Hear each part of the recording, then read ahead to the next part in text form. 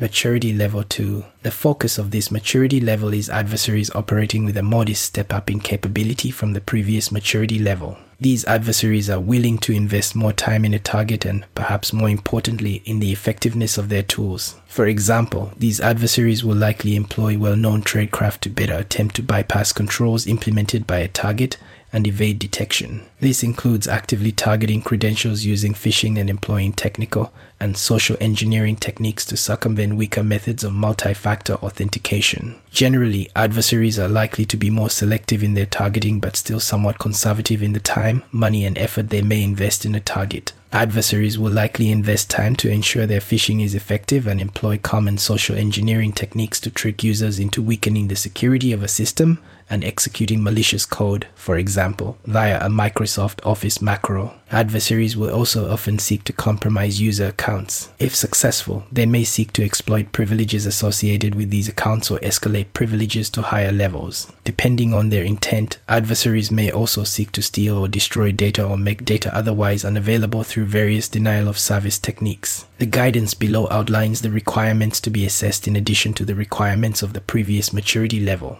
In doing so, assessments against Maturity Level 2 should focus on the delta between Maturity Level 1 and Maturity Level 2.